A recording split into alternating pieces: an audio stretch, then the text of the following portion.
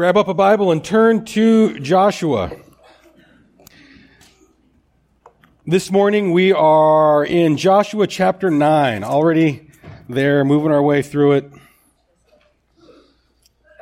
One of the really cool things that I get to do as a pastor is I get to teach classes over at Western Seminary in Sacramento on occasion, which is super fun. I don't know if you know this about me, but I'm kind of a huge nerd, and I like school. I miss school. I capped out a few years ago when I got my doctorate, and now they won't let me go back because I got all the degrees. But I love it. And so still getting to teach is great because with teaching, I have to know everything. It's harder. It's way, you had to dive in way more. And so the class that I get to teach in July is this class on ministerial ethics. It's a class that I've never really taught before. And so I've been reading every book I can find on different aspects of ethics. Really, the whole point of all of these books, to simplify it, we're trying to figure out the answers to the question, what is the right thing to do, and what is the wise thing to do? That's really what ethics is all about. And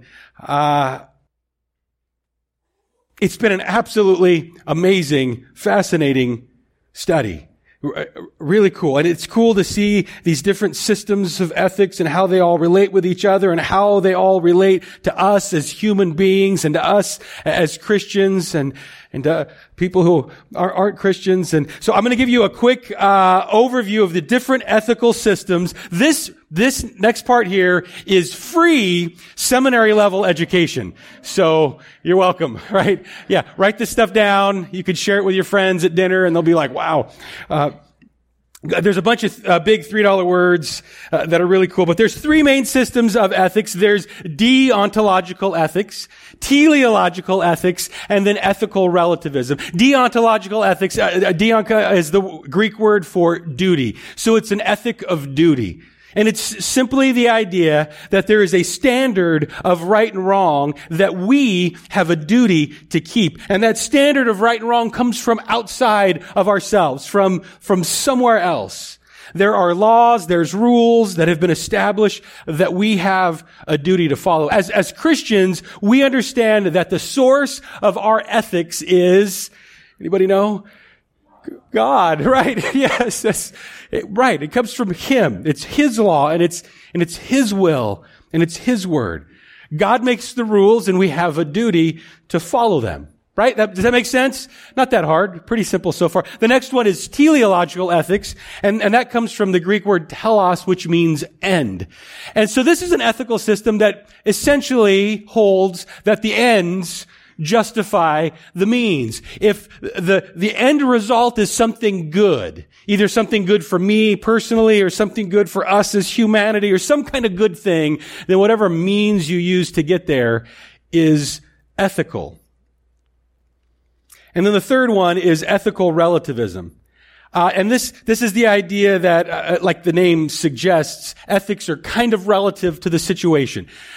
This one believes that ethics are constructed by different cultures and different societies, and they might be different from one culture to another. It can also take on the form of situational ethics. The right thing to do kind of depends on the situation you find yourself in. And what's right for you might be right for you, but it might not be right for me. Just sort of it depends on where we're at. So it's this sort of postmodern idea that there's no absolute truth. There's no absolute standard of right and wrong that exists out there somewhere. It's just us trying to figure out what's best for us.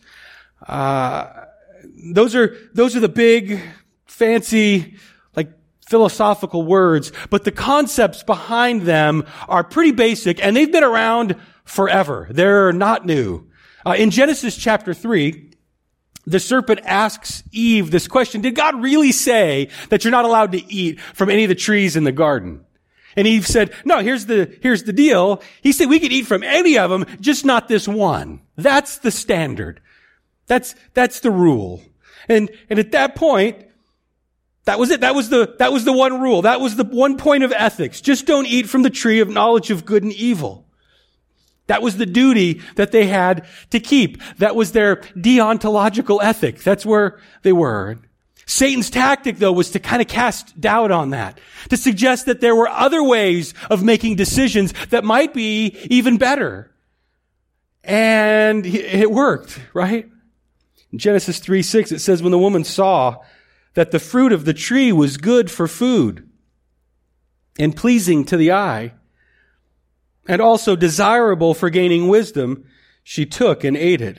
Did you catch what happens there? There's this shift that takes place from a deontological ethic of duty. Here's the standard to the other two, right? To an ethical relativism. Well, it's right for me. It looks good. It looks like it's going to taste good. And then to like a teleological ethic. The end result is it's going to make me wise. And that's a good thing. And things often deteriorate when we make that shift from God's way, God's standard to our own way, from His wisdom and His ethic to our wisdom and our ethics. Not just as individuals, but as churches, as nations, there's often a deterioration that takes place when we make that shift. There are churches that exist right now, denominations out there that have decided that the Bible isn't a reliable standard. Instead, they're going with this kind of nebulous idea of like just love and happiness, which again, it really isn't new. It's just another form of ethical relativism. And at one point, this nation was, way more so than it is now, founded on the idea that there's a standard of right and wrong that comes from outside of ourselves. And so much of our laws, our ideals, our behaviors came from the idea that God has given us some moral directives.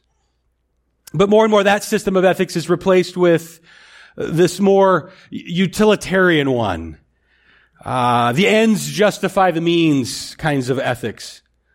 Or an ethic where we decide what's right and what's wrong. And the same exact thing happened in the Bible. I mean, we're in Joshua here where the people, they're dialed into God, they're following Him, they're obeying Him, they're doing exactly what He's saying. God's winning the victories for Him. It's awesome. He's building this cool nation. In the very next book of the Bible, Judges, it says everyone did what was right in their own eyes. We didn't invent ethical relativism. It's been around for a long time. Wisdom and ethics are gifts that God gives us.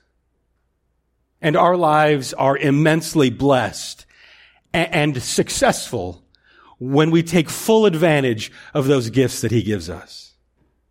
Here, in the passage we're in Joshua chapter 9, we're reminded about the importance of wisdom and ethics.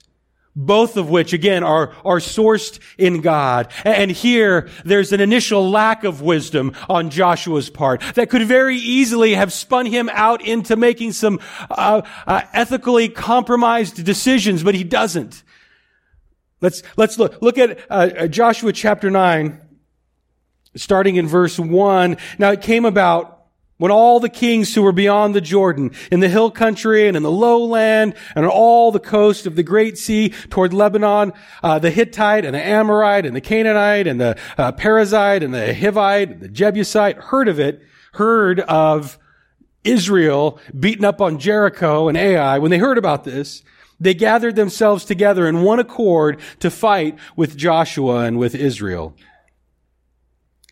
When the inhabitants of Gibeon heard what Joshua had done to Jericho and to Ai, they also acted craftily and set out as envoys and took worn-out sacks on their donkeys and wineskins worn out and torn and mended, worn out and patched sandals on their feet, worn out clothes on themselves. All the bread of their provision was dry and become crumbled. And they went to Joshua to the camp at Gilgal and said to him and to the men of Israel, "We have come from a far country, a long way away. We're not from Canaan. We're like a long way away. Now therefore, make a covenant with us Make a peace treaty with us. The men of Israel said to the Hivites, perhaps you're living within our land. How then shall we make a covenant with you? But they said to Joshua, we are your servants. Joshua said to them, who are you? Where did you come from? They said to him, your servants have come from a very far country because of the fame of the Lord your God. We've heard the report of him and all that he did in Egypt and all that he did to the 2 kings of the Amorites who were beyond the Jordan, to Sihon, king of Heshbon, and Og, king of Bashan, who was at Ashtaroth. So our elders and all the inhabitants of our country spoke to us saying, take provisions in your hand for the journey and go to meet them and say to them, we're your servants. Now then, make a covenant with us. This, our bread, was warm when we took it for our provision out of our houses on the day that we left to come to you. But now, behold, it's dry and has become crumbled.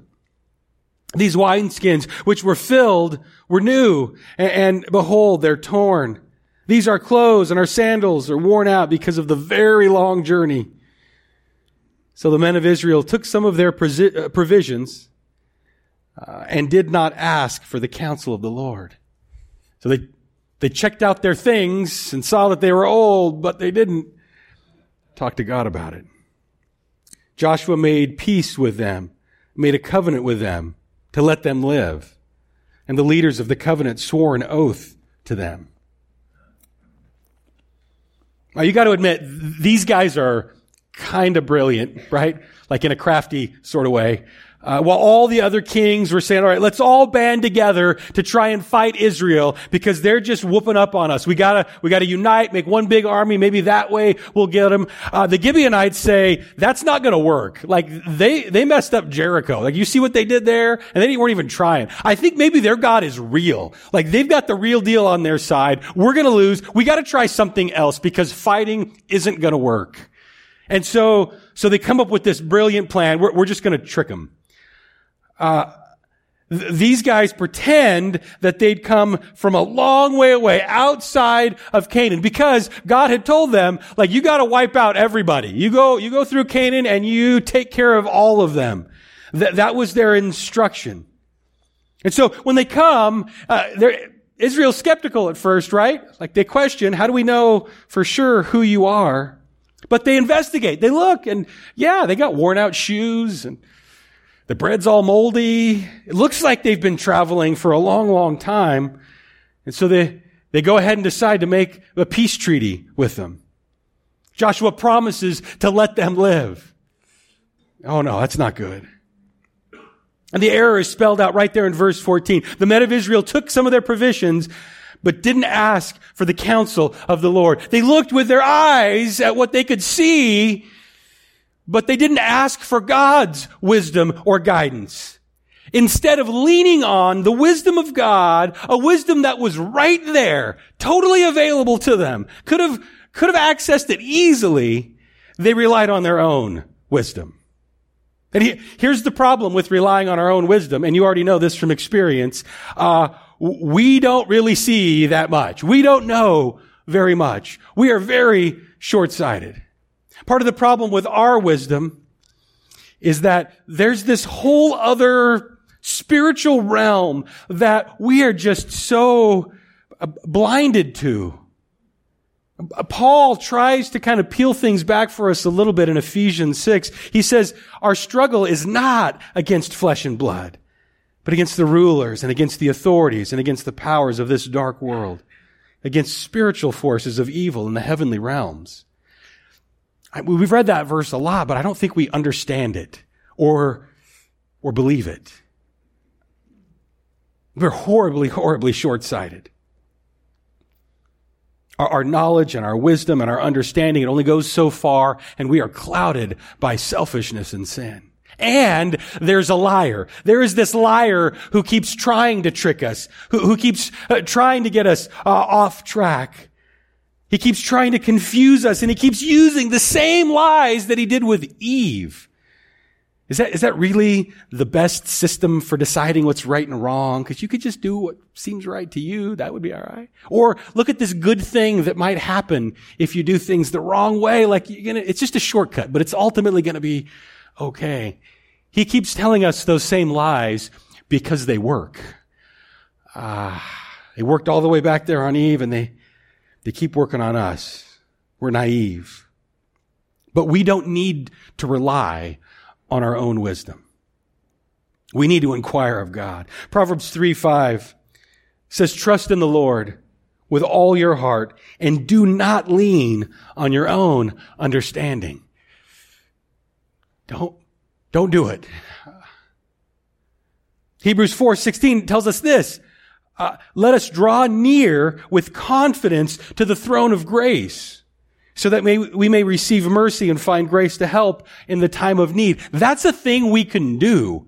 Like we can draw right there, right in to the throne of God and ask Him for help. And then in James chapter 1, verse 5, he says, if any of you lacks wisdom, is that you, anybody lacking in wisdom other than me? Yeah, everybody, right. If you lack wisdom, let him ask of God, who gives to all generously and without reproach, and it'll be given to him. Oh man, that's like the best Bible verse ever, right? That's one of those that needs to be on the fridge. That's one of those that should be tattooed somewhere. That's one of those that we need to be reminded of over and over again. If we lack wisdom, if we get to go to ask God. And when we go and say, God, I don't understand this. I'm not sure about this. I don't know what to do here. God's not like, well, you should know better. What's your problem? No. He gives wisdom generously without reproach. Now, how much better would our decision-making be if we didn't rely on our own understanding, but instead we leaned on God? I don't know. I'll be honest. I find this whole Gibeonite debacle here in Joshua 9 kind of comforting. Like to me, it's a little bit reassuring because here's Joshua. And again, Joshua was the guy that from his youth was like the personal attendant of Moses. He got to hang out with Moses all through everything that God was doing. Joshua was with Moses when Moses went up to that mountain to receive the 10 commandments, and Joshua got to be a part of that. It says that Joshua was in the tent of meeting while Moses spoke to God like a friend speaks to a friend. Joshua got to see that. Joshua, just back in chapter 5, Joshua comes face to face with pre-incarnate Christ on the way to battle Jericho. Like, Joshua has as much open access to God as anybody possibly could, right? And yet here he doesn't take 2 minutes to ask for God's input when these Gibeonites show up. How quickly we forget that we have this total and complete access to God and God's wisdom. We have every bit as much access to God and God's wisdom as Joshua did.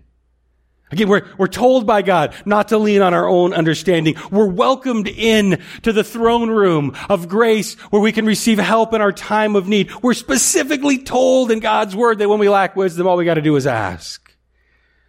We have that kind of access to the wisdom of God. Think about that for just a second. We have that kind of access to God and His wisdom.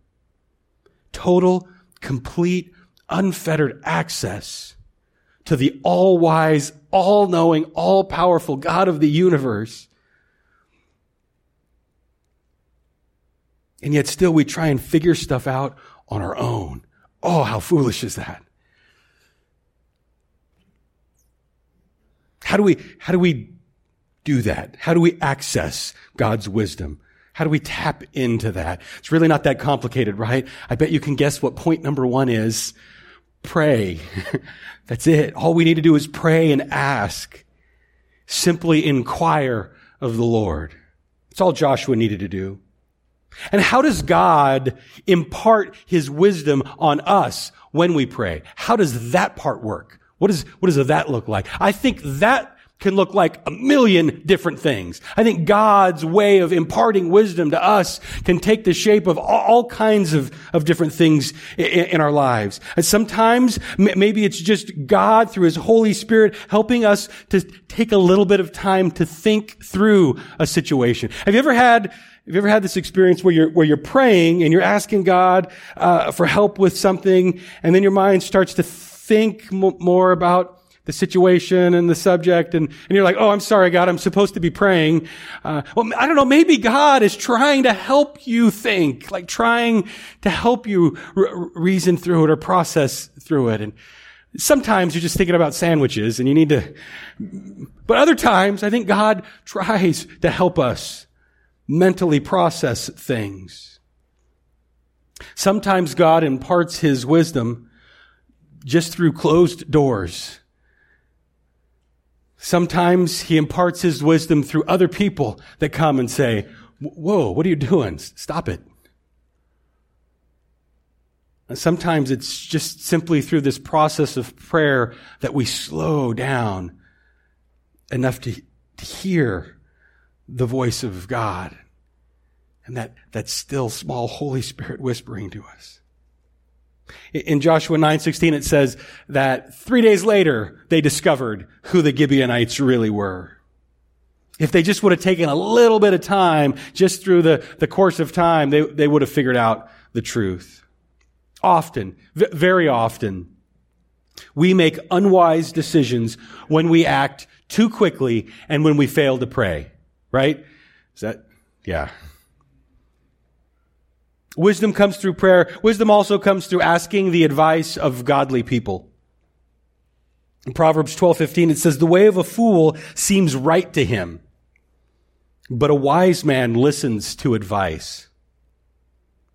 Proverbs 19:20 says, listen to advice and accept instruction, and in the end, you will be wise. Again, God's word is trying to point us in the right direction. There's a lot of voices that we're going to hear out there in the world that are going to tell us all kinds of unwise things. Things that sound good, though. Things that seem logical and reasonable. You know, follow your heart. Oh, that sounds fun. Do whatever makes you happy. Everyone should just do what is right in their own eyes. Oh, that's from the Bible. Yeah. Foolish advice, it sounds so good to our itchy ears. But you go find somebody in your life that you can go to and ask for advice when you need wisdom. Go find somebody who, when you ask them for advice, they're going to start off by saying, well, in the Bible, it says, go find that guy. Go find somebody that you know has an incredible prayer life and ask their wisdom and advice on things. That's what we need. We all need an advisor who isn't doling out earthly wisdom. There's plenty of that. We need somebody who's giving out godly advice. And finally, to gain wisdom, we need to go to the Word of God. It's given to us for the purpose of making us wise. Right? I don't know if I need to say a whole lot more on that one. I feel pretty safe in saying that if you are not praying on a regular basis, and you're not regularly seeking godly advice, and you're not spending regular time in God's Word, then you're a fool. Because it means that you're relying on your own wisdom. Okay, so here in our story, Joshua and Israel, they make this super bonehead move, right? They make a peace treaty with people that God had already told them they were supposed to kill. Awkward, right? Now what do we do? Do we honor the peace treaty that we made with them, or do we obey what God has told us to do in wiping them all out? This is what's known in the textbooks as an ethical dilemma. What's the right thing to do? Which way do we go? It says that the sons of Israel pursued them. When they found out, they chased them down right to their doorstep, parked right at their front door, and I'm sure that they were furious. We've been tricked, been fooled, so mad. What are they going to do? Look at Joshua 9:18. Then the sons of Israel did not strike them, because the leaders of the congregation had sworn to them by the Lord, the God of Israel. The whole congregation grumbled against the leaders. But all the leaders said to the whole congregation, "We have sworn to them by the Lord, the God of Israel, and now we cannot touch them. This we will do to them. Let them live, so that wrath will not be upon us for the oath which was sworn to them." The leaders said to them, "Let them live." So they became hewers of wood and drawers of water for the whole congregation, just as the leaders had spoken to them. Then Joshua called for them and spoke to them, saying, "Why have you deceived us, saying, 'We are very far from you,' when you're living within our land? Now, therefore, you are cursed. You shall never cease being slaves, both hewers of wood and drawers of water for the house of my God." So they answered Joshua and said, "Because it was certainly told your servants that the Lord your God had commanded his servant Moses to give you all the land and to destroy all the inhabitants of the land before you. Therefore we feared greatly for our lives because of you and have done this thing. Now behold, we are in your hands. Do as it seems good and right in your sight to do with us." Oh, interesting. So their decision here was to not break the oath that they'd made with them. But Joshua does kind of pronounce a little curse on them and make them slaves forever. How do they come to that conclusion? How do they decide that letting them live was the right thing to do? It certainly wasn't by unanimous vote, right? It wasn't a democracy, because what did the people want to do? They wanted to kill him. They were mad that the leaders told them to stop. They wanted to just follow through with it. And they maybe even were, kind of justified in their position. I'm sure there were some that were arguing, "Hey, listen, this is what God told us to do. He specifically told us to kill them, so we got to go kill them." And they tricked us. They lied. That should nullify the whole covenant right there. But Joshua and the other leaders, they say no. They restrain them. We swore an oath. We swore an oath to God that we wouldn't kill them. So again, how did they decide that that was the right thing to do? I mean, did God tell them that's what they had to do? I mean, in the text, it doesn't say God said, "Here, make this choice and not that choice." Did they pray about it? Probably, but it doesn't say so in the text. I hope they did at this point. How did Joshua know what the right thing to do was? After reading all of these different books on ethics, I find this case study in the Bible super fascinating. Like, this is going to be the first thing we talk about on the first day of class. Because I think that this situation teaches us a lot about how to make ethical decisions. Ultimately, Joshua appeals to a deontological ethic, right? An ethic of duty, something that's outside of himself. But in this case, it's not like it was clearly spelled out, chapter and verse, here's what you're supposed to do. He had to rely on his knowledge of God and God's word and God's character. Because the ultimate source of right and wrong is God.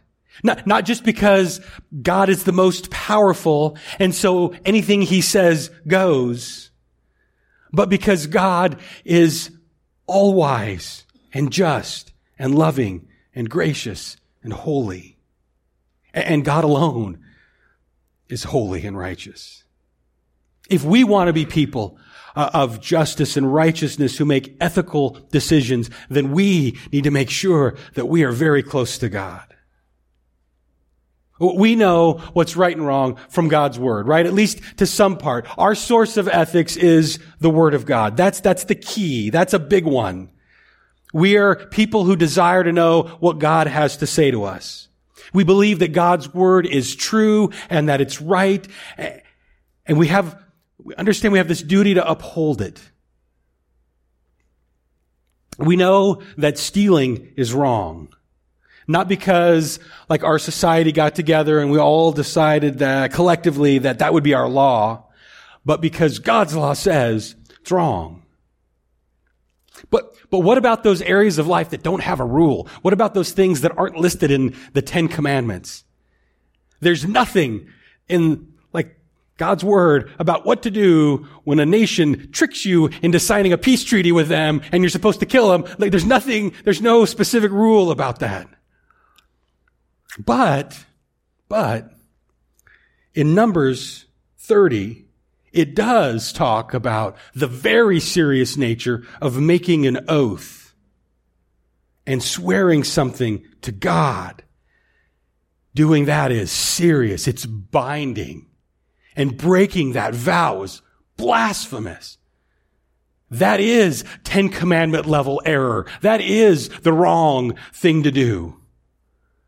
And so Joshua reasons here, based on what he does know about the law of God, that breaking his vow would be wrong. Two wrongs aren't going to make this right. Even though the end result is all these people get wiped out and that's what we were supposed to do. No, that's not, ends don't justify the means. The foolish, rash, hasty vow that he made, it wasn't wise. He had to own that. But breaking the oath he made before God would be worse. And I feel like at this point, there's probably some things that I could say about, like, marriage vows and keeping that's a whole nother sermon. I'll get that another day.